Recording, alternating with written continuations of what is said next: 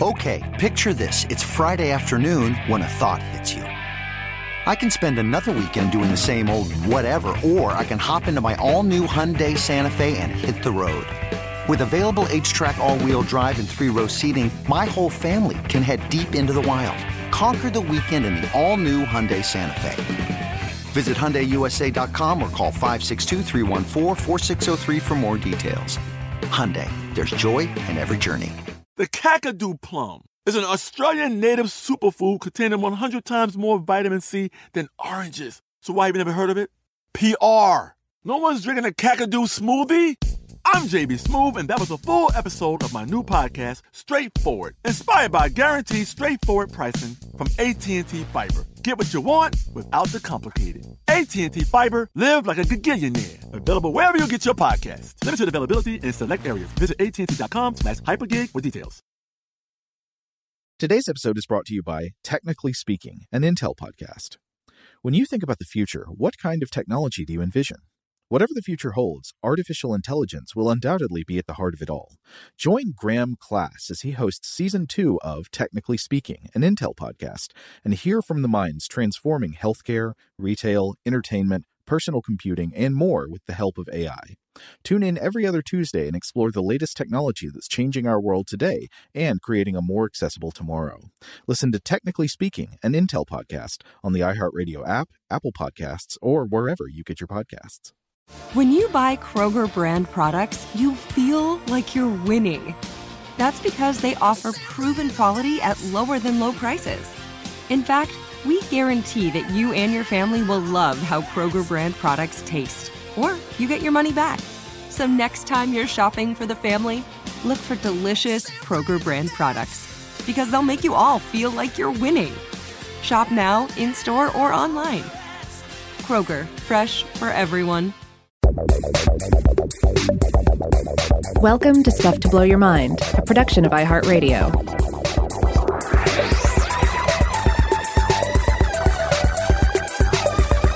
Hey, welcome to Stuff to Blow Your Mind. My name is Robert Lamb. And I'm Joe McCormick, and today I wanted to start off with a kind of thought experiment that I think we've actually used on the show before, but we'll use it again because I think it is useful. It's the Martian archaeologist thought experiment. Yes. So imagine an exoarchaeologist from another planet is coming to study the physical remains of human civilizations long after humanity is gone. Who knows what we did? We screwed up somehow, and there are none of us around here anymore, but the physical remains of our cities and institutions are still hanging about the earth. I've seen enough episodes of Outer Limits to make a few guesses as to how it could have happened. Right, yeah. The neutron bombs of the Facebook wars, they did the job. Or, hey, maybe there's a better option. Maybe we warped ourselves into the 17th dimension and escaped this world, you know. Not a bad end. So this alien archaeologist is trying to understand lost cultures of humankind through the works of art that they created and preserved.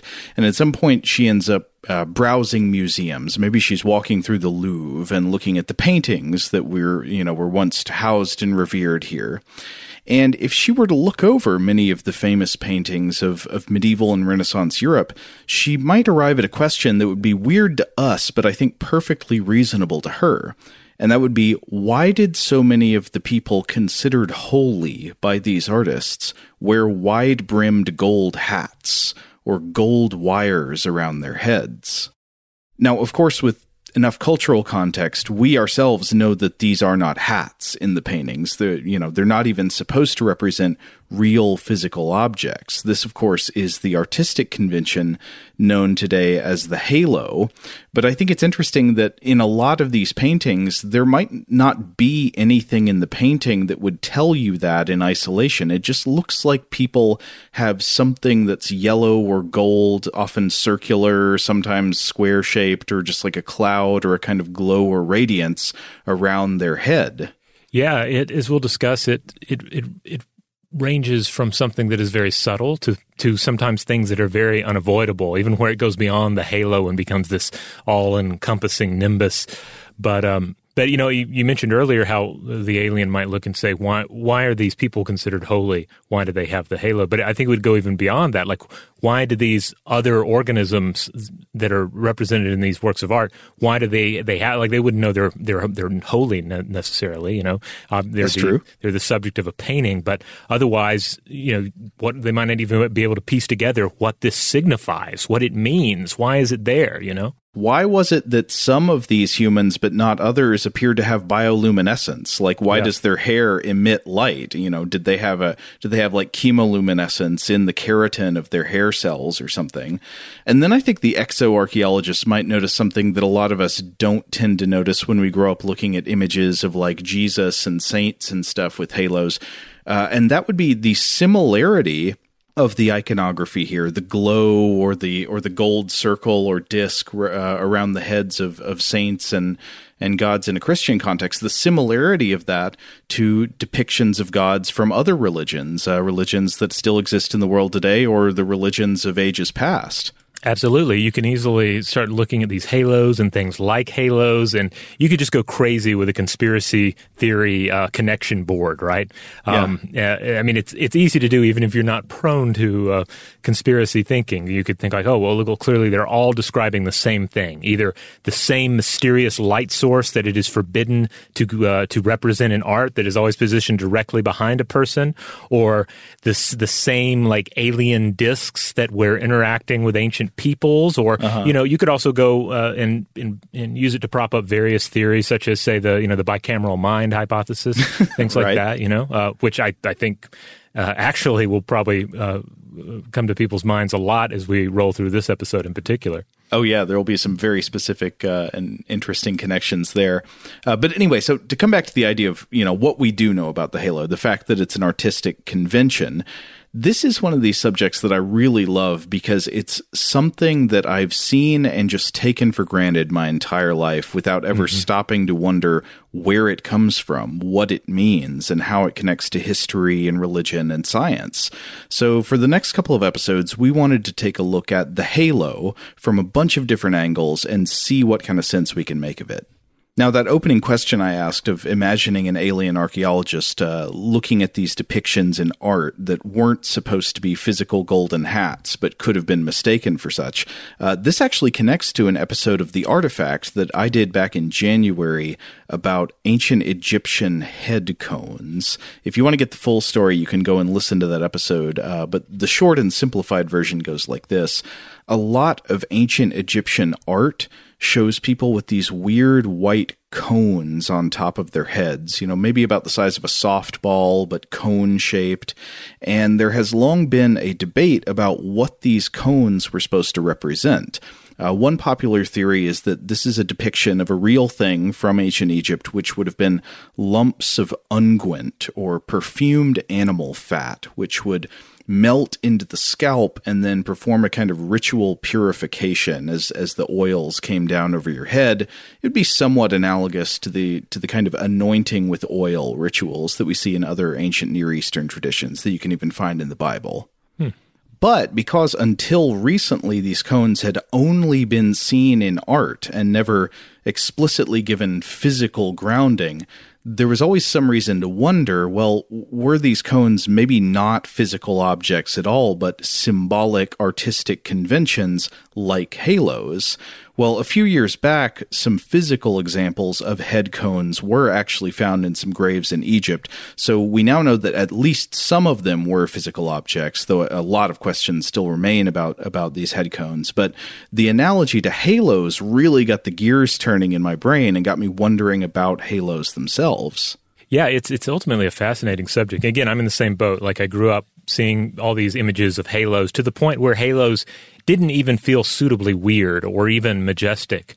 And I think part of that comes from angel costumes and cartoon depictions of angel costumes, where even someone like Tom and Jerry will have some sort of a halo above their head made out of maybe like foiled cardboard, and it is visibly held in place by some sort of wire that goes down to the back of their neck. You know what I'm talking about? Oh, exactly. Yeah, the domestication of this imagery really kind of takes the awe-inspiring element out of it. Yeah, it ends up making it look kind of stupid, you know? And I think you also see some of that in the actual tradition of the halo, with it sort of eventually falling out of favor, except in places where it was really firmly established. But of course, like we said already, you'll see so many different versions of the halo, even in Western art depicting Christian saints and important holy individuals. The one that I ran across that I really liked was Caravaggio's The Madonna di Loreto, or at least a detail from that. And it's such a faint halo, you could easily miss it, perhaps. But it also really stands out at you because the lines in it run counter to the vertical lines behind her. Yeah, and I like that in Caravaggio's art because it suggests that, in a way, holiness is something that is subtle to the human imagination. Maybe it would be obvious to the heavens, but, here on Earth, it's just the faintest glimmer of a circle. Yeah, You have to look for it. Yeah, R. Scott Baker, in some of his fantasy books, they're particularly magical individuals who occasionally develop halos around the palms of their hands. And it's not visible all the time, but just at certain moments by certain people. And I feel like that kind of captured some of the energy that you see in illustrations such as this. But other times you see realizations of the halo in art that are they look very much like some sort of a physical ring or a physical disc. Like they have one of the golden records that we send into space situated either right above their head or directly behind it. Yeah, I've read that this, I think, was especially common among like Florentine artists of the Renaissance who would start depicting the halo almost as if it was a disc in three-dimensional space that was balanced on the back of the head. Yeah. One of my favorite saints from art was the subject of some paintings that I saw at the Louvre. It's this guy named Peter of Verona, who is usually shown with a machete sticking out of his head. Oh, he sure is, with blood and everything. Yeah, blood. And I feel like these paintings of Peter of Verona should be the new "This is fine" meme, because he really looks like, we're making it work. Peter was a 13th century inquisitor, I think. He was some kind of heresy hunter. I think he preached against the Cathars. And the story goes that the Cathars hired an assassin to kill him, and then he got hit in the head with a blade of some kind, like this guy brained him with an axe. And then I think according to the story, he wrote out the Apostles' Creed, or part of the Apostles' Creed, in his own blood as he was dying. He also, in both of these, has the images that you shared with me, he also has a blade piercing his heart. It looks like he was front stabbed in one of them and back stabbed in the other depiction. Yeah. So ultimately the jump between this and full-blown Clive Barker Cenobite is not that far. Man, yes. He's very close to a Cenobite, the machete head Cenobite. Serene face and all. Really, yeah, the sign between, there's probably a direct line to be made between his vision of the Cenobites and the depictions of saints suffering, but yet not suffering unholy tortures. What's medieval Latin for save your tears, it's a waste of good suffering? I don't know. I don't have that one okay. An easy recall for me. Yeah, here, Joe. But the funny thing is about with Peter, in both of these, he's got like a machete or a butcher knife stuck just in his head, like the lightning bolt or the arrow party gag headset, just sticking out at the top of his head. And you're so fixated on the weapon, you don't even notice that he's got a faint circle around his head or behind it. Yeah, there it is, the halo. I think it's helpful too to ask yourself, like, what could it be? What is this thing behind the head? The physical plate, a glow, an aura, but also you see various interpretations where you can think of it as the sun itself or the moon, some sort of cosmic entity, or perhaps a window, a portal to another realm. Like all of these things you see arise at different times in interpretations of the halo and things that inspired the halo or seem to have inspired it, or just have some just basic connection to it based on similar symbology. Yeah, since there's so many variations on the halo and the related concept of the aureole, I think that it's best to think about the halo not as something that has like strict criteria for what counts as a halo, but more a collection of family resemblances, kind of like the definition of a game in the Wittgensteinian sense. Yes. It's just like there are a lot of things that you can tell they're all related in some way, but there's no set of criteria that all of them meet. But I think we can at least generally say that a halo is something like an area of light or golden color or some kind of radiant cloud, usually circular but not always, surrounding the head of a holy or revered figure. It's also sometimes called a nimbus. I think we've mentioned that already, but it is related to and with significant overlap on the concept of an aureole, which is a glow or area of brightness that surrounds a person, especially their head. So I think there's some looseness with the language here, but as best I can tell, a halo usually refers to the disk or ring or light around the head specifically, and the aureole would include halos, but would also include something like the full body being surrounded by a glow or a golden shine or fire. Yeah, and that's A-U-R-E-O-L-E, aureole, not Oreo. Though, in an artistic depiction, you could have an Oreo aureole. It's entirely possible. It's the right shape. Oh, you certainly could. Oh, have you ever noticed that sometimes products in TV commercials and in advertisements are given a kind of aureole, like a box of cereal will be lit as if there's a light bulb right behind it, so there's a glow emanating from all the sides? Yeah. I mean, that's one of the reasons I started thinking about, what are some of these paintings we see in these images where it looks like there is a light behind the head. You can easily imagine panning to one side and there is a tripod back there and there's the photographer's light, and then ultimately that's what we do to backlit things today. But yeah, you see things that are like halos and sometimes things that are very much like halos in modern photography. And a lot of it is just by virtue of that sort of positioning we're talking about. Either a light position behind the individual just by happenstance because the light's got to go somewhere, or it's some sort of pre-existing symbol or decoration. And I want to draw a specific example here that I've been kind of obsessed with the last couple of months. In fact, since the most recent presidential election, you will see photographs of the U.S. president or presidential candidates, president-elect, etc., in which the presidential seal is positioned directly behind the individual's head, sometimes in sharper focus, but other times blurred a bit just by virtue of being behind them, in a way that looks a lot like halo iconography. Oh, yeah. So I did not know about this before you brought it up, but now that you have mentioned it, or since I read that you were writing about this, I was seeing it all over the place. Yeah, so you can see George W. Bush with a halo, Barack Obama with a halo.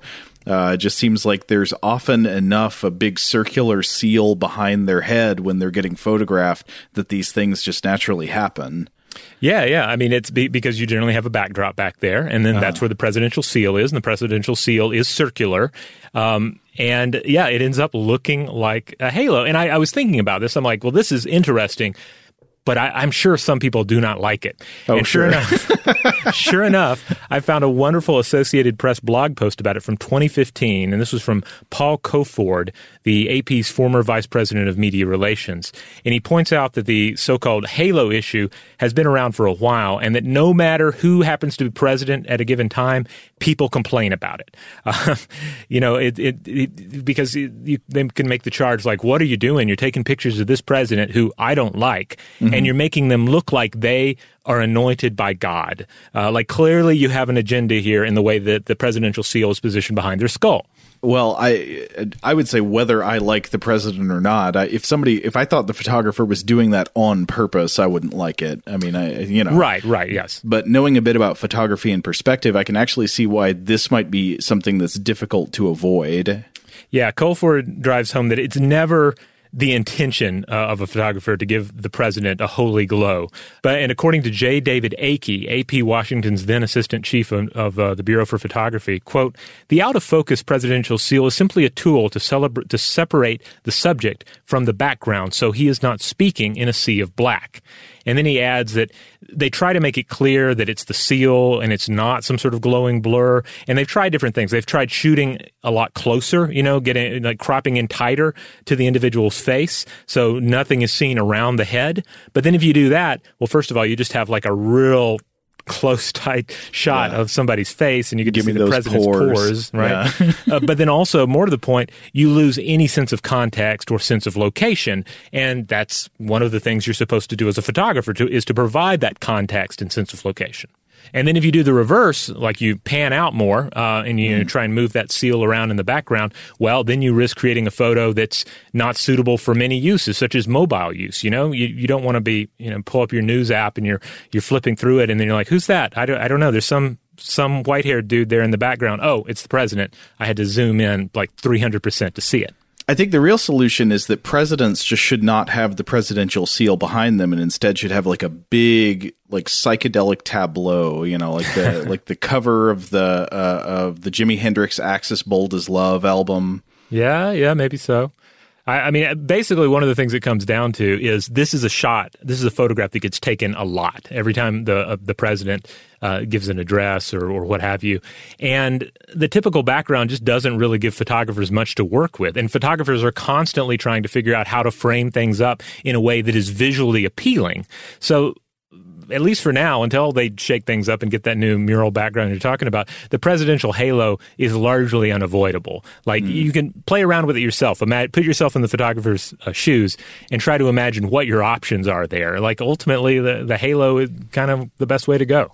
Well, maybe we can help you out with that today just by helping you as the viewer reframe your thinking about the halo so that it is not only the projection of a Christian saint, but in fact is an older and more widespread tradition of showing the radiance around the head or body of an interesting or important figure throughout world mythology. Yeah. But I will say that once you start looking for the halo and identifying the halo, you will see it more and more places. So certainly, listeners, as you encounter photographs of people with unintended halos or even intended halos, just by virtue of their environment, send those to us. Share those with us. Go to the discussion module, the Stuff to Blow Your Mind discussion module. That's the Facebook group. Share them there. I think it'll be a lot of fun. Yeah, bring them on. Shout out to Astapro for sponsoring this episode and providing us with free samples. Rob, as the local host with allergies here, they sent you some of their nasal spray to treat your allergies. What was your experience like? Yeah, that's right. I always wrestle with the pollen a bit when it rolls in during the spring, so they sent me the little nasal spray. I tried out the product, and yeah, it sure did help me get on top of my symptoms for the day. And it's so fast-acting, it was already kicking in before I left the house. Astapro is a first-of-its-kind nasal allergy spray. It's the fastest 24-hour over-the-counter allergy spray. It starts working in 30 minutes, while other allergy sprays take hours. Astapro is the first and only 24-hour steroid-free allergy spray. Astapro delivers full prescription-strength indoor and outdoor allergy relief from nasal congestion, runny and itchy nose, and sneezing. Get fast-acting nasal allergy symptom relief with Astapro. Go to astaproallergy.com for a discount so you can get Astapro and go today. ASTEPRO allergy.com. Astapro and go. Use as directed for relief of nasal congestion, runny nose, sneezing, and itchy nose due to allergies. Today's episode is brought to you by eBay. eBay Motors is here for the ride. Remember when you first saw the potential? And then, through some elbow grease, fresh installs, and a whole lot of love, you transformed 100,000 miles and a body full of rust into a drive that's all your own. Look to your left. Look to your right. It's official. No one's got a ride like this. There's nothing else that sounds like, feels like, or looks like the set of wheels in your garage. With over 122 million parts, you can make sure your number one ride or die stays running smoothly so there's no limit to how far you can take it. Brake kits, turbochargers, engines, exhaust kits, roof racks, LED headlights, bumpers, whatever your baby needs, eBay Motors has it. And with eBay Guaranteed Fit, it's guaranteed to fit your ride the first time, every time, or your money back. Plus, at these prices, well, you're burning rubber, not cash. Keep your ride or die alive at ebaymotors.com. Eligible items only. Exclusions apply. Today's episode is brought to you by Technically Speaking, an Intel podcast. When you think about the future, what kind of technology do you envision? Whatever the future holds, artificial intelligence will undoubtedly be at the heart of it all. Join Graham Class as he hosts Season 2 of Technically Speaking, an Intel podcast from Ruby Studio in partnership with Intel. Explore the future of technology that's rapidly evolving our world today with the help of AI. There's still so much work and research needed to fully understand the power and potential of AI, and Intel is at the forefront of implementing AI in revolutionary technology that's changing the world we live in for the better. In each episode, Graham interviews the minds transforming medicine and healthcare, retail, entertainment, personal computing, and more while pioneering new uses for AI in these spaces. Tune in every other Tuesday and explore the latest technology that's changing our world today and creating a more accessible tomorrow. Listen to Technically Speaking, an Intel podcast on the iHeartRadio app, Apple Podcasts, or wherever you get your podcasts. Are you looking for the perfect move-in ready home this spring season? Now's the time to buy at Fisher Homes. For a limited time only, enjoy below-market interest rates starting at 5.375% APR, 6.139% APR. With these exclusive lower rates, you can save hundreds on a move-in ready home and start enjoying the benefits of home ownership even faster. Schedule your personal tour with one of our new home specialists at FisherHomes.com and make this spring the season you find your perfect home sweet home. Financing provided by Victory Mortgage, LLC, NMLS 461249, Equal Housing Lender. Now, one thing we've already touched on is that not all halos or aureoles are circular in nature, but an awful lot of them are. There's a reason that you could mistake a lot of halos in paintings for being, disc-shaped gold hats. So maybe we should probe the circular element here for a minute. Yeah. The halo in its most traditional form is, of course, going to be either a pair of concentric circles. It's going to be a disc, or it's just going to be a circle or a hoop of some sort. And part of this is we've always been fascinated by circles because the circle is the shape of the sun. It's the shape of the moon. It's the shape of the pupil in our eyeballs. It's just an irresistible. It's a line that goes on forever. I mean, you can go on and on. Like the circle is fascinating in the same way that the triangle and the square are fascinating. We'll never stop, finding wonder in these shapes. Yeah, and the fact that there are no perfect circles in nature, but so much of the physical and biological world ends up imperfectly approximating circles and spheres. Mm-hmm. And then it gets even more mysterious and gets into like mathematical mysticism once you have consciousness of geometry, because there you get all kinds of ideas. I think the circle has special mystical allure because of its special status among two-dimensional shapes, like it has this relationship to the strange mathematical constant pi, and the fact that if you try to think about it as a polygon, I guess maybe it's technically not a polygon, but if you were to try to frame it as one, it would have to be a polygon with like an infinite number of sides. But the sun, I think, is of particular note here, not only because of its circular shape and sort of its all-consuming place in human myth-making, but also because of what we call solar halos, and that's something we'll get into more in the second episode.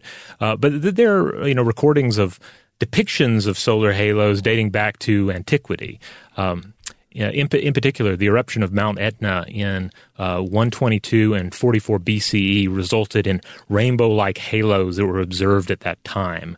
I was reading Ancient Meteorological Optics by Richard Stothers in the Classical Journal from 2009, and he goes into this and includes a list of such observations from roughly 203 BCE on up till 351 CE, in addition to mock suns, which is another optical phenomenon we'll discuss in the next episode, and these have been recorded from as far back as 525 BC in Egypt, up through Roman observations in 193 CE.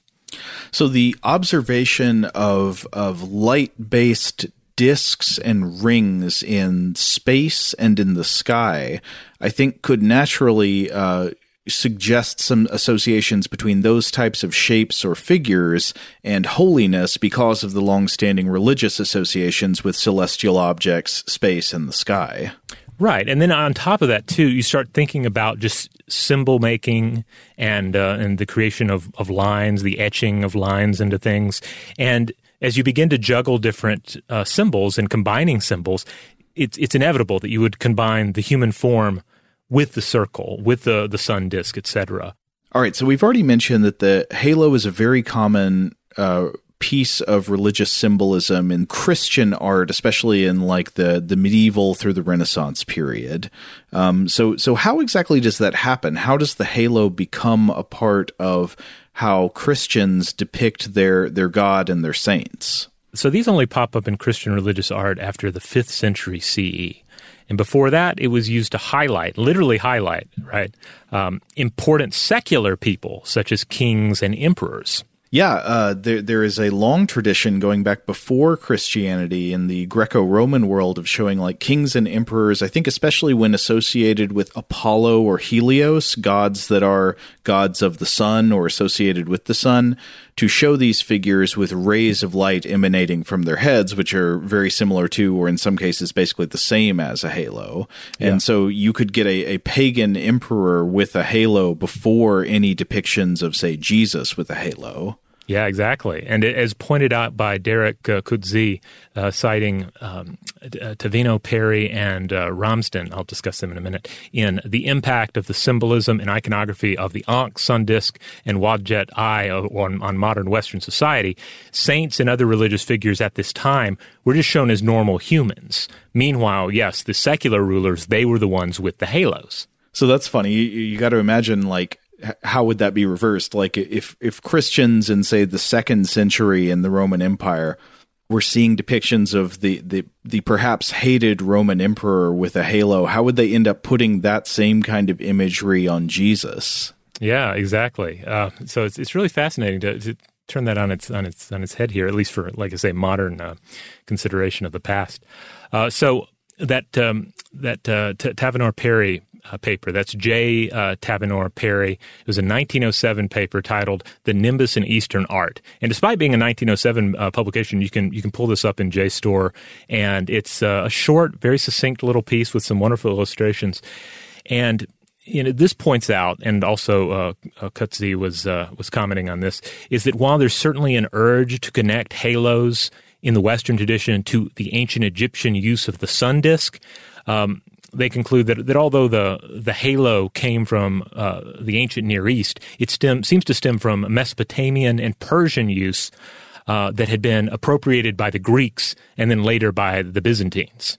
Okay, so if this tracing of the history is correct, it's saying that there are analogies to the halo in ancient Egyptian iconography, but it looks like the Christians got their use from the Greeks and Romans, who in turn got the halo ideas from the ancient cultures that would have occupied present day, like Iraq and Iran. Right. Yeah. So the idea is, the Roman usage of it would have been like, hey, we really like this motif. Let's use it. Let's use it to signify our rulers. Mm-hmm. And then eventually it passes on to Christian use. I mean, it's kind of a story of just how irresistible an alarming or captivating image is, or a combination of symbols happens to be.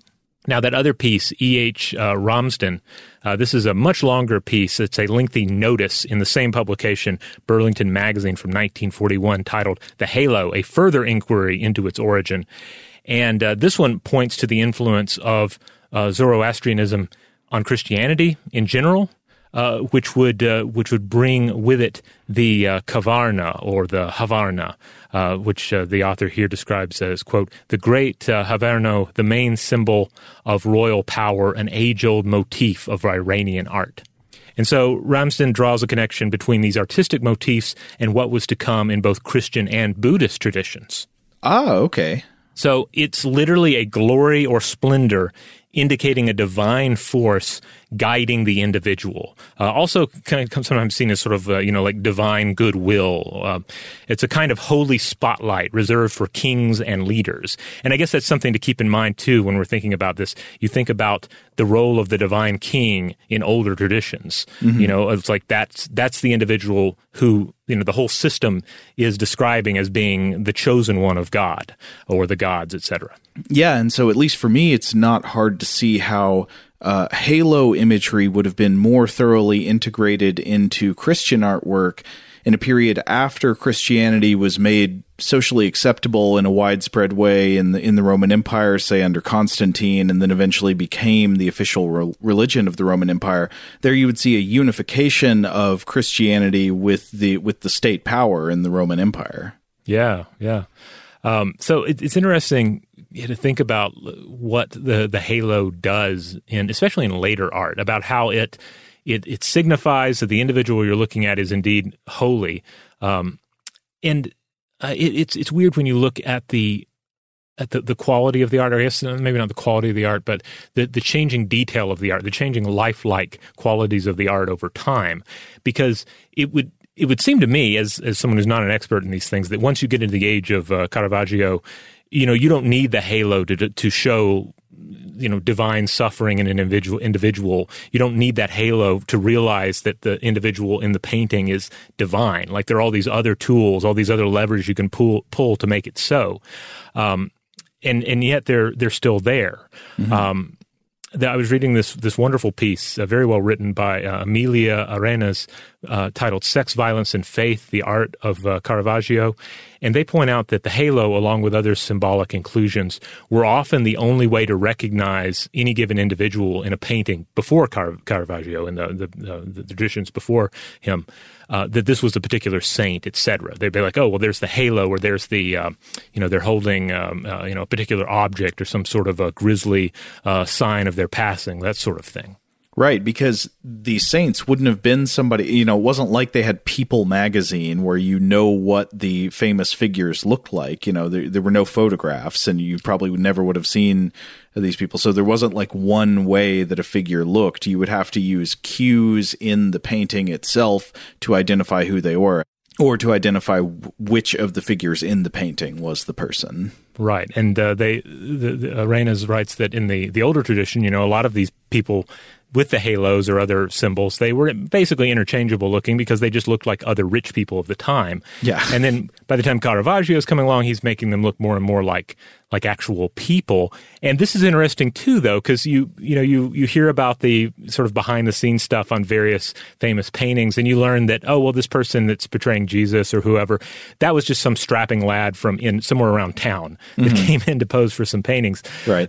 So there's still, not actual depictions of or supposed to, be actual depictions of the person. It's not a snapshot of an historic Jesus or anything, but it's somebody that's put there, and then you add these other things, these other symbols that allow you to gain something from it. And I think that gets into the role, the longstanding role of religious art that you see not only in Christianity, but in Hinduism, Buddhism, etc. And that is the use of the image to convey often complex theological ideas that that maybe even be difficult to explain with language. Things such as the transfiguration of Christ and the various complex roles and powers of Hindu deities and also meditative practices in Tibetan Buddhism. These are all things that are often laboriously baked into the visual image that you're presented with. Even if you're an outsider, you don't necessarily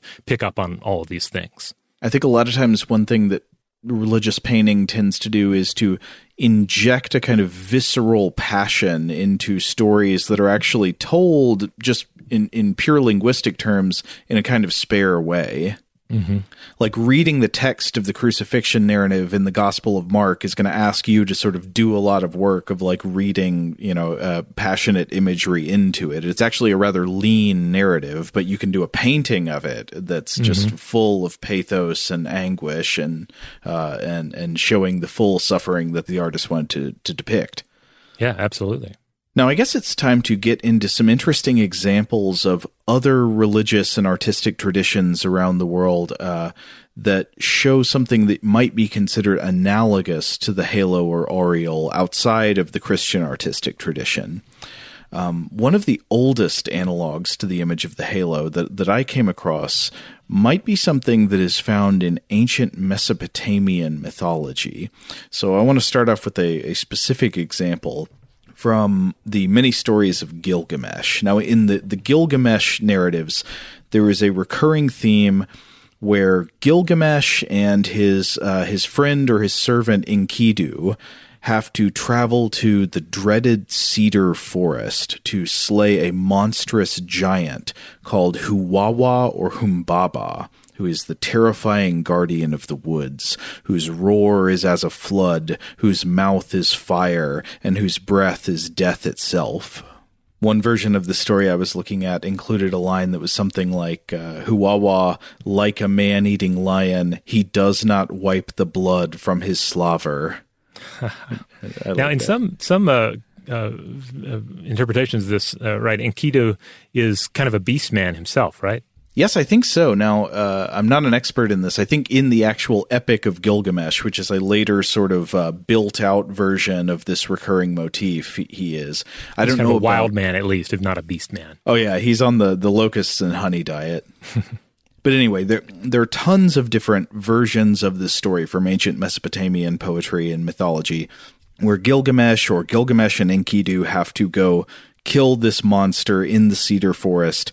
And in many versions of the story found in different ancient texts, Huwawa or Humbaba is said to be surrounded by 7 layers of something. Sometimes this something is interpreted as more straightforwardly a type of cloak or armor that protects him, so he's got 7 layers of armor, 7 cloaks. Other times, it is interpreted as Humbaba's 7 terrors, or even his 7 auras that inflict a horror, a supernatural terror on his enemies. And in one Sumerian version of the early story, Gilgamesh and Huwawa, it says that when the warriors neared Huwawa, the monster's aura sped towards them like a spear. Oh, wow. So they're like, it's like he's got 7 shield tokens that not only protect him, but can be used offensively as well. Wait, what are the shield tokens? Oh, I just, in various board games, you would have tokens for your shield. Okay. So it's like 7 shields. So like you'd have to combat your way through all 7 shields before you could actually hurt the creature itself. Yes, it's clear they have some kind of defensive effect. They also have some kind of offensive effect, and it's very ambiguous exactly what they are. They're a thing that can be taken on and off, and they protect him, and they are an emanation of supernatural power that is sometimes represented as a kind of light or glow. And in many versions of the story, what happens is Gilgamesh entices Huwawa to take off and hand over his 7 terrors or his 7 auras one at a time by offering gifts and flattery in return. So Gilgamesh will come up to him and he'll go to Huwawa and say, "No one knows where you live in the mountains. I want to be like you. I want to be one of your kinsmen. Here is a gift of lapis lazuli. Hand over your 5th aura." And so then Huwawa hands over his, each of one of his 7 auras in succession. At some point, Gilgamesh offers one of his sisters to Huwawa as a concubine. At some point, he offers him, I think, some kind of special flour or grain. But eventually, once all of the auras or terrors are removed, Gilgamesh can suddenly beat the monster up. Like in some versions, it says immediately Gilgamesh punches him in the face. And I was reading about, there's one specific version of this story that involves a great debate about whether to chase after the auras. It seems like the auras like fly off on their own. I was reading about this in the Epic of Gilgamesh, the Babylonian epic poem, and other texts in Akkadian and Sumerian by Andrew George from Penguin in 2002. And this example is in what's known as the Iskali tablet. It's a tablet that contains one version of this story, supposedly dated to the 18th century BCE. And so in this version of the story, Enkidu and Gilgamesh, after Huwawa is defeated, Enkidu says to Gilgamesh, "Hey, don't spare your foe." But Gilgamesh wants to go hunt down Huwawa's auras, like they've somehow gotten away. And the text here describes them as radiant numinous powers that Huwawa wears as protection. And Gilgamesh is like, "No, we got to go get them." And Enkidu suggests that they can easily do that later. Instead, we've got to stay here and kill Huwawa. And then after we kill Huwawa, we can go find the auras. And to quote from the tablet in translation, said Enkidu to him, "To Gilgamesh, smite Huwawa, the ogre who your gods abhor. Why, my friend, do you show him mercy?" Said Gilgamesh to him, to Enkidu, "Now, my friend, we must impose our victory. The auras slip away in the thicket. The auras slip away. Their radiance grows dim." Said Enkidu to him, to Gilgamesh, "My friend, catch a bird, and where go its chicks? Let us look for the auras later, as the chicks run here and there in the thicket." Yeah, I love that. I mean, it almost takes on a comical air for sure. Yeah. But it also reminds me, just thinking about, I mean, I love the idea of thinking about these as sort of as haunted auras that surround him and energy fields, et cetera. But of course, I'm going back to our episode. I think it was the Horned Helm episode that we talked about the invention of a little bit about the inventions of armor and helmets, and we talked about how the cloak itself is an important piece of armor in many older traditions. You know, it was a basic way to protect your body in combat. So perhaps these are just like many different living, animate cloaks that he wore. And isn't it interesting that even today we have imagined beings with animate cloaks? Like I know, for example, I think Doctor Strange has a living cloak that has a mind of its own, and I want to say that Spawn does as well. I'm not an expert on Spawn, but I think there's something about his cloak being alive as well. Oh, that's great. Yeah, Spawn's got a cape or something. It's like a big, in the movie, it's this giant CGI cape that does magic stuff. Yeah. But so here, I guess the idea is that this monster had the 7, whatever these are, the auras, the terrors, the 7 sort of defensive, magical, glowing, full body halo type things, and that he can take them off and put them back on. And when he takes them off, after he's defeated, they all scatter all over the place, and you have to go catch them if you want to, I don't know, if you want to, I guess, domesticate his halos and put them to your own uses. So I was reading further about this concept of these ancient Mesopotamian auras or halo type things in a book called Gods, Demons, and Symbols by Jeremy Black and Anthony Green from the University of Texas Press in 1992. And so they're also talking about the story of Huwawa or Humbaba, and they translate the word for the 7 layers as terrifying radiance. And they relate this to a broader entry they've got on a couple of concepts from ancient Mesopotamian religion called Melam and Ni. These are both Sumerian words. Melam's Akkadian equivalent is Melamu, and Melam refers to a specific type of divine power, while Ni seems to refer to the effect that Melam has upon humans. So if you are walking through the cedar forest and you hear a rustling in the bushes, and then Huwawa pops out, and you witness his Melam, you will probably be stricken with Ni. And no, I do not know if there is any connection to the Monty Python thing, but I kind of wonder. Yeah, the knights that say Ni. Yeah. But Black and Green write, quote, "The exact connotation of Melam is difficult to grasp. It is a brilliant, visible glamour which is exuded by gods, heroes, sometimes by kings, and also by temples of great holiness and by God's symbols and emblems. While it is in some ways a phenomenon of light, Melam is at the same time terrifying, awe-inspiring. Ni can be experienced as a physical creeping of the flesh." And they say that both Sumerian and Akkadian are rich in words to describe this phenomenon and its effects. So in keeping with the story we were looking at a minute ago, they say that gods are sometimes said to wear their melam like a garment or like a crown. And they say that like a garment or a crown, the melam can be taken off. You can shed it. And if you kill a god, its melam will vanish or run away.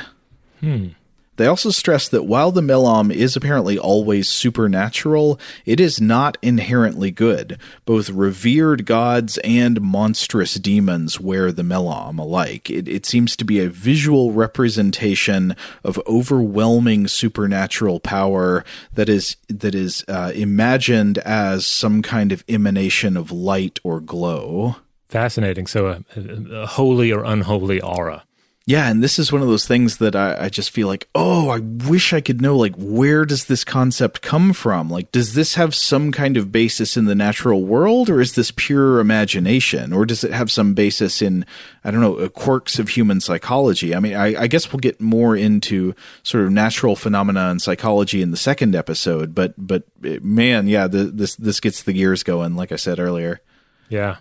Yeah, absolutely. I mean, I love that. Even, I guess the mystery even makes these tales resonate even more so. Like if it were more clear that we were just talking about a bunch of cloaks, or just basic cloak metaphors, then it wouldn't be as magical. Today's episode is brought to you by eBay. eBay Motors is here for the ride. Remember when you first saw the potential? And then, through some elbow grease, fresh installs, and a whole lot of love, you transformed 100,000 miles and a body full of rust into a drive that's all your own. Look to your left. Look to your right. It's official. No one's got a ride like this. There's nothing else that sounds like, feels like, or looks like the set of wheels in your garage. With over 122 million parts, you can make sure your number one ride or die stays running smoothly, so there's no limit to how far you can take it. Brake kits, turbochargers, engines, exhaust kits, roof racks, LED headlights, bumpers, whatever your baby needs, eBay Motors has it. And with eBay Guaranteed Fit, it's guaranteed to fit your ride the first time, every time, or your money back. Plus, at these prices, well, you're burning rubber, not cash. Keep your ride or die alive at ebaymotors.com. Eligible items only. Exclusions apply. Today's episode is brought to you by Technically Speaking, an Intel podcast. When you think about the future, what kind of technology do you envision? Whatever the future holds, artificial intelligence will undoubtedly be at the heart of it all. Join Graham Class as he hosts Season 2 of Technically Speaking, an Intel podcast from Ruby Studio in partnership with Intel. Explore the future of technology that's rapidly evolving our world today with the help of AI. There's still so much work and research needed to fully understand the power and potential of AI, and Intel is at the forefront of implementing AI in revolutionary technology that's changing the world we live in for the better. In each episode, Graham interviews the minds transforming medicine and healthcare, retail, entertainment, personal computing, and more while pioneering new uses for AI in these spaces. Tune in every other Tuesday and explore the latest technology that's changing our world today and creating a more accessible tomorrow. Listen to Technically Speaking, an Intel podcast on the iHeartRadio app, Apple Podcasts, or wherever you get your podcasts. Are you looking for the perfect move-in ready home this spring season? Now's the time to buy at Fisher Homes. For a limited time only, enjoy below-market interest rates starting at 5.375% APR, 6.139% APR. With these exclusive lower rates, you can save hundreds on a move-in ready home and start enjoying the benefits of home ownership even faster. Schedule your personal tour with one of our new home specialists at FisherHomes.com and make this spring the season you find your perfect home sweet home. Financing provided by Victory Mortgage, LLC, NMLS 461249, Equal Housing Lender. Today's episode is brought to you by Visible. If you haven't heard of Visible, now you have. They're the wireless carrier that's making wireless visible. It's in the name. Get a one-line plan with unlimited 5G data powered by Verizon, just $25 a month, every month, taxes and fees included. Having a one-line plan means you only need you to save. No estranged roommates, exes, cousins twice removed, or AI-powered humanoid robots needed. And because $25 a month really means $25 a month, you can call, text, stream, whatever, as much as you want without worrying about getting dinged at the end of the month. No hidden fees, no surprises. No, really. It's like the old saying goes, you can't judge a book by its cover, but you can judge a company by its name. So spread the word. Tell all your friends there's a wireless company out there with transparency in their name, and they're called Visible. Start saving on wireless today at Visible.com. Monthly rate on the Visible plan for data management practices and additional terms, visit Visible.com. Now, from here, let's travel over to ancient Egypt, because we mentioned earlier the idea of sun disks, and there are several directions to go in when considering the sun disk in ancient Egypt, but the one that probably comes to mind most readily, of course, is the state worship of the sun disk Aten under Amenhotep IV. This was basically he decreed that, okay, we're going to put the pantheon more or less aside, or we're gonna instead of focusing on the pantheon or certain individuals in the pantheon of gods, we're just going to worship this glorious sun disk Aten. And we could do a whole episode on this because it's such a fascinating story. But basically, this was an unpopular move that was reversed after his death. You know, it's tough to introduce a new god and a new twist on religion and expect everyone else to just stay with that change. Yeah. Now, I know there are some people who claim here that Amenhotep is in some ways like the inventor of monotheism. I think that might be a little bit oversimplifying the issue. Mm-hmm. It seems, from what I recall, I haven't studied this deeply in a while, but it seems like from what I recall, the Aten sun disk that he was revering was sort of like already a figure in Egyptian religion, but now he said like, well, this is now just the only god that we're going to worship, and the other ones are all subordinate to that god. Yeah. This is basically my understanding as well. Yeah, there's if you're saying that he converted the Egyptians to monotheism, that's exaggerating a bit, but certainly the sun disk in general pops up in various places throughout Egyptian iconography, and oftentimes looks similar to what we might think of as a halo today. So just to run through a few key examples that I think illustrate this well. First of all, there's Nut, the sky goddess, who's sometimes rendered as a giant nude woman arched above the earth. You can look up images of this. It's where, it's like she's kind of in cat-cow, I guess, yoga-wise, but she is the vaulted sky above. Oh, I don't know that yoga pose. Tell me. Oh, it's, you're on all fours, and you're kind of like, you're either like a cat or you're like a cow. Okay. You should try it. It's great for the spine. Okay. But yeah, she's kind of in that position, and her arched body is the cosmos. Like you're looking up at her belly when you're looking up at the stars. But sometimes she's seen, she's represented as a giant cow with star markings and a sun disk positioned between the cow's horns.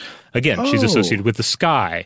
And this also according to Geraldine Pinch in Egyptian mythology, this signifies her as the sky god lifting up the sun god Re or Ra. And she mentions that this, quote, becomes the insignia of several goddesses. So Re or Ra, the sun god himself, is depicted in various ways as well, including a sun disk with a scarab on it or in it. But you also see him depicted as, in his hybrid form with the sun disk above his head or on top of his head. Now, to be clear, you see this with other deities and characters in the Egyptian pantheon as well. The symbol of their role or identity is simply stacked atop their head like a hat. Like a scorpion is up on your head to signify, that your scorpion-like qualities, etc. So again, think about the necessity of delivering information through symbols. There are only so many ways to present the idea of man plus sun equals sun god, right? And it's just here's a man, or here's a hybrid of a man, and then here's a sun, and they are the sun god. When you were talking about the goddess Nut with the representation as the cow with the sun disk above the head, I was trying to think, is this the same as the imagery I've already seen, or is there another ancient Egyptian deity or figure often depicted as a bovine with a halo or sun disk over its head? And I think the thing I was thinking about was the Apis bull, which is, I think, somewhat different. So there's another one. Apparently, ancient Egyptian religion has multiple bulls with halos. I mean, in the loose sense of halo, a bull with a sun disk between its horns. Well, I actually have the answer to that, and that is because Apis is the offspring of said to be the offspring of another Egyptian goddess, and that is Hathor. And she's the golden goddess of childbirth, and she's often depicted as a beautiful woman with a red solar disk positioned above her head between a pair of cow horns. And she's associated with Ra and Re as well. I think it's kind of complex and it varies. Like sometimes she's more like the offspring, and other times she's more like a consort, etc. Or it seemed a little ambiguous when I was reading about it. But yeah, so the Apis bull is the offspring of Hathor. Hathor is tied to the sun god, so it's like the sun disk is there to show that they are aligned or descended from him. Now, if the scholars that you were looking at earlier, if their theory about the history of the halo iconography that led to Christian religion is true, even though it would sort of make sense to look at the Apis bull or any of these gods you've been talking about with a sun disk over their head and say, that inspired the Christian halo symbol, it seems like at least they were arguing that's not the case, which if they're correct about that, that would just make it seem like almost a case of cultural convergent evolution, right? Something that just so naturally comes to mind that multiple different cultures have produced very similar imagery. Yeah. Now, I mean, part of it could be I just haven't come across and read an argument to the contrary. But yeah, it seems like it's just a situation of different peoples playing with some of the same symbols and doing the obvious things with those symbols. Because while it might seem like this would be a great connection, like it seems like you could put Hathor on your conspiracy board and then put the Archangel Michael on your conspiracy board and just draw a line between the two. It does not seem as if there's actually a line to be drawn there, in the actual spread of symbolism and artistic motifs. It might actually go back more to Humbaba or Huwawa, right? Yeah. Or just generally the Mesopotamian concept. But I've got another one from the pre-Christian ancient world with some interesting similarities to halo iconography. And this would be the Achaean halo. Could you believe that there is something like a halo in the Iliad? This got me by surprise as well, yeah. Yeah, I guess a lot of people have read this and not necessarily noticed the similarities. Again, there are always going to be some differences, but the similarities are interesting. So there's one passage in Book 18 of the Iliad that strikes me as very, very, pretty darn Halo-ish. So it comes in Book 18 of the Iliad. The context is that the great Achaean warrior Achilles, he learns that his beloved companion Patroclus has been killed in battle by the Trojan hero Hector. And the exact relationship between Achilles and Patroclus has been the subject of enormous debate over the centuries. At the very least, they are supposed to be the closest of friends. They're brothers in arms, they're confidants. Some scholars also believe there's an implication that they're lovers. That's not stated explicitly, but some really think it's sort of there subtly in the text. Whatever the exact nature of their relationship, they care very deeply for one another. And Patroclus is killed in battle. And when Achilles learns that Patroclus has died, he almost literally goes insane with grief. And then that grief turns into rage and a thirst for vengeance. And the Trojans and the Achaeans are in the middle of fighting to claim Patroclus's body from the battlefield. So the goddess Athena intervenes, and she pours her god power into Achilles, so that he can become so frightening that the Trojans will flee in terror, and Patroclus's body can be brought back behind the Achaean lines. And the way this is visually depicted is very interesting. So I want to read from the recent translation of the Iliad by Caroline Alexander, which is very good. Rachel and I started reading this. We haven't made it all the way through yet, but we started reading this, and I really like it. So if you're looking to read the Iliad for the first time or the 50th, I recommend this one. But the passage here goes like this. Achilles, beloved of Zeus, arose, and Athena cast the tasseled aegis about his mighty shoulders. She, shining among goddesses, encircled round his head a cloud of gold, and from it blazed bright shining fire. And as when smoke rising from a city reaches the clear high air from a distant land, which enemy men fight round, and they the whole day long are pitted in hateful warfare around their city walls, but with the sun setting, the beacon fires blaze, torch upon torch, and flaring upward, the glare becomes visible to those who live around, in the hope that they might come with ships as allies against destruction. So from Achilles' head the radiance reached the clear high air. And going away from the wall, he stood at the ditch, nor did he mix with the Achaeans, for he observed his mother's knowing command, and standing there he shouted, and from the distance Pallas Athena cried out too.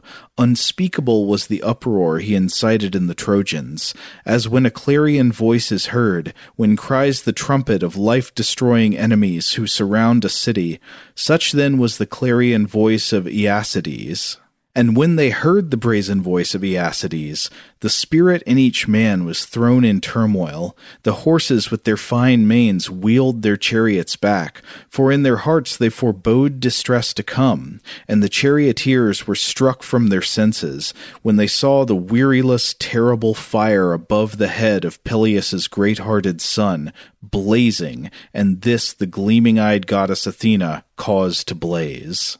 That's wonderful. I mean, that's the spotlight of the gods right there. That's the light of Athena shining through Achilles' brain and through his rage. Yeah, it's amazing. So there's some things in common with the Melam or Melamu, some things in common with what could later be seen in Christian halos.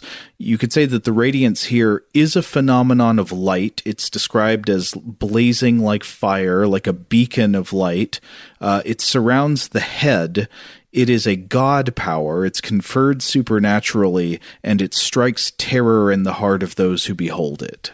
Wow. Yeah, I absolutely love that. And of course, this especially is one of those examples that you can easily tie into ideas concerning the bicameral mind, the idea that especially in this moment that Achilles is, completely overcome by this this inspired rage.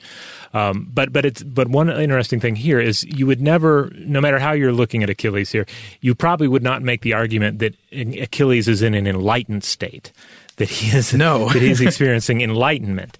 And yet that is another way that you see halo or halo-like symbols used in other artistic traditions, particularly in Buddhist traditions. Oh, yeah, because there's a whole class of halo or aureole-type glows that can be found throughout Hindu and Buddhist art. Yeah, in Tibetan art, for example, a form of a halo is often used to signify enlightenment and or divinity. You'll see it on the Buddha himself, but also on important monks. And I was reading a description of a 12th century Buddha from Kurt Berendt's Tibet and India Buddhist Traditions and Transformations, 2014, from the Met. Quote, this is just his description of this particular work. Quote, he sits on a lotus, conveying ideas of purity and perhaps suggesting his radiance in a cosmic realm, and his head is encircled by a flaming halo. So Berendt also describes a Buddha statue that in its original form seems to have possessed a halo that was surrounded by branches in reference to the Bodhi tree under which the Buddha first attained enlightenment. Yeah, and I feel like, I'm not certain, but I feel like I've seen depictions of the Buddha surrounded by fire. Yeah, we see this kind of flaming nimbus in Chinese and also in Islamic traditions as well. There's also a really neat one in Japanese traditions that's referred to as the Karura flame. Karura is essentially like a Japanese Garuda, this bird-like magical holy creature. But the Karura flame here is often represented as a kind of traditional halo behind the head, this kind of hoop design, but with at least portions of it on fire.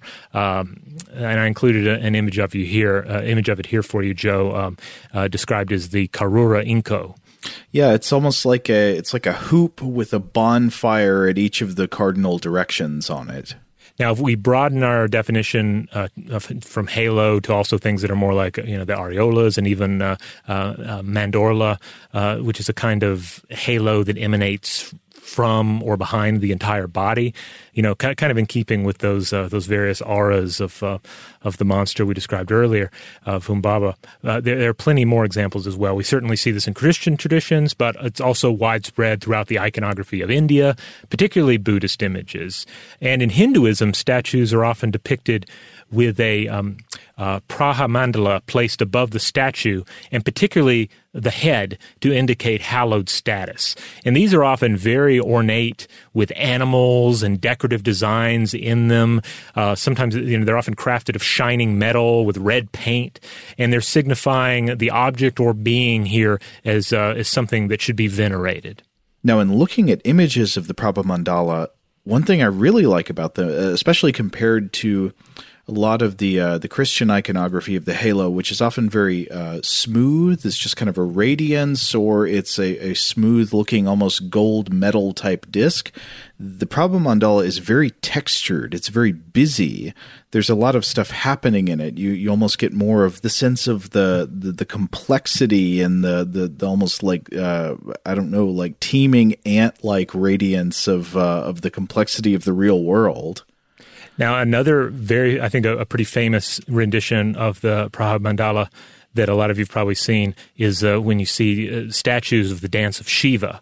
There's kind of this flaming hoop that is around Shiva, and it is it's less intricate as this. Like, it's not a big solid thing. It is more of a hoop, but that's probably one that a lot of you've seen before. And I believe this is typically referred to as a Nataraja. Yeah, like a big hoop halo surrounding the entire body with the flames all around. It's almost like, it's coming back in the other sense. So we've talked about the way that objects in the natural world, like the sun, might cause you to want to frame an image of a god as something that's emanating light or has its head surrounded by a glowing or gleaming disc. But it just occurred to me also, I wonder in what ways could you talk about just the practical necessities of framing the subjects of art as having an influence on these various traditions of halos and aureoles and Prabha Mandalas and things like that, because often these things do serve as a frame. They're like a visual focusing tool. Yeah, certainly. It tells you where to look at, what to focus on. I'm looking at a dance of Shiva within the Nataraja that it's got a bunch of snakes. Yeah. Again, it's just so interesting to look at how even within a particular religion or regional tradition, over time you'll see so many different takes on it. Like, artists have just always had to sort of reinvent. In this case, the halo or something like a halo. What can I do that sets it apart, that makes it exciting again, that makes it convey the power, the majesty, the rage, or whatever it is, the enlightenment, whatever you're trying to convey through the imagery, how to keep that present. That's well put. Which leads me to Mortal Kombat.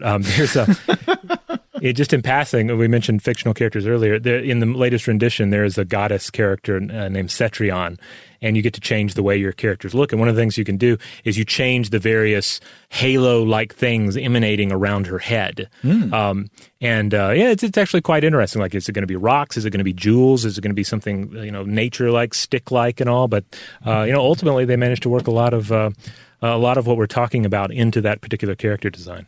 Now, in any of those like WWE Build-A-Wrestler games, can you build a wrestler with a halo?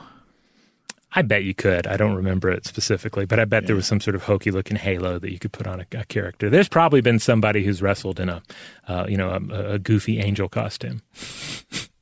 Now, now that I say that, though, I bet there's a luchador that has a halo. There are a lot of luchadors that have, Catholic imagery tied up in their masks. El Santo doesn't have a halo, does he? Well, not Santo, but there are others. Like, there are other Catholic-themed luchadors, and I bet there's one that I'm just not thinking of that, maybe Mystico or somebody has some sort of halo iconography wrapped up in their design. That's homework for next time. Yeah. Have to come back and report. So lucha fans out there, let me know who I'm forgetting. Okay, well, I think that's got to wrap it up for part one. Yeah. Well, this has been fun, and it lays the groundwork for the next episode, where we'll inevitably touch on some more cultural examples and cultural ideas of halos, but we'll also get into some of the optics that we teased briefly in this episode. And of course, in the meantime, we'd love to hear from everybody. What are your favorite examples of halo iconography from art history, from archaeological finds, etc., from fiction? Are there particularly interesting renditions of halo imagery that you like? I was always partial to what's his name? Michael William Kaluta's angel drawings. He would do, he had some very bizarre looking angel drawings that he created with like flaming halos and halos of eyes and the like. So I'm sure there's some other great examples out there. So send them our way. In the meantime, as well, if you would like to listen to other episodes of Stuff to Blow Your Mind, you can find the Stuff to Blow Your Mind feed wherever you get your podcasts. There you will find core episodes, science and culture, on Tuesdays and Thursdays. You'll find listener mails on Mondays. Wednesday, that's the day we bust out our short form artifact episodes. And Friday, it's Weird House Cinema. That's right. You got to catch them all. So huge thanks, as always, to our excellent audio producer, Seth Nicholas Johnson. If you would like to get in touch with us with feedback on this episode or any other, to suggest a topic for the future, or just to say hello, you can email us at contact@stufftoblowyourmind.com. Stuff to Blow Your Mind is a production of iHeartRadio. For more podcasts from iHeartRadio, visit the iHeartRadio app, Apple Podcasts, or wherever you listen to your favorite shows.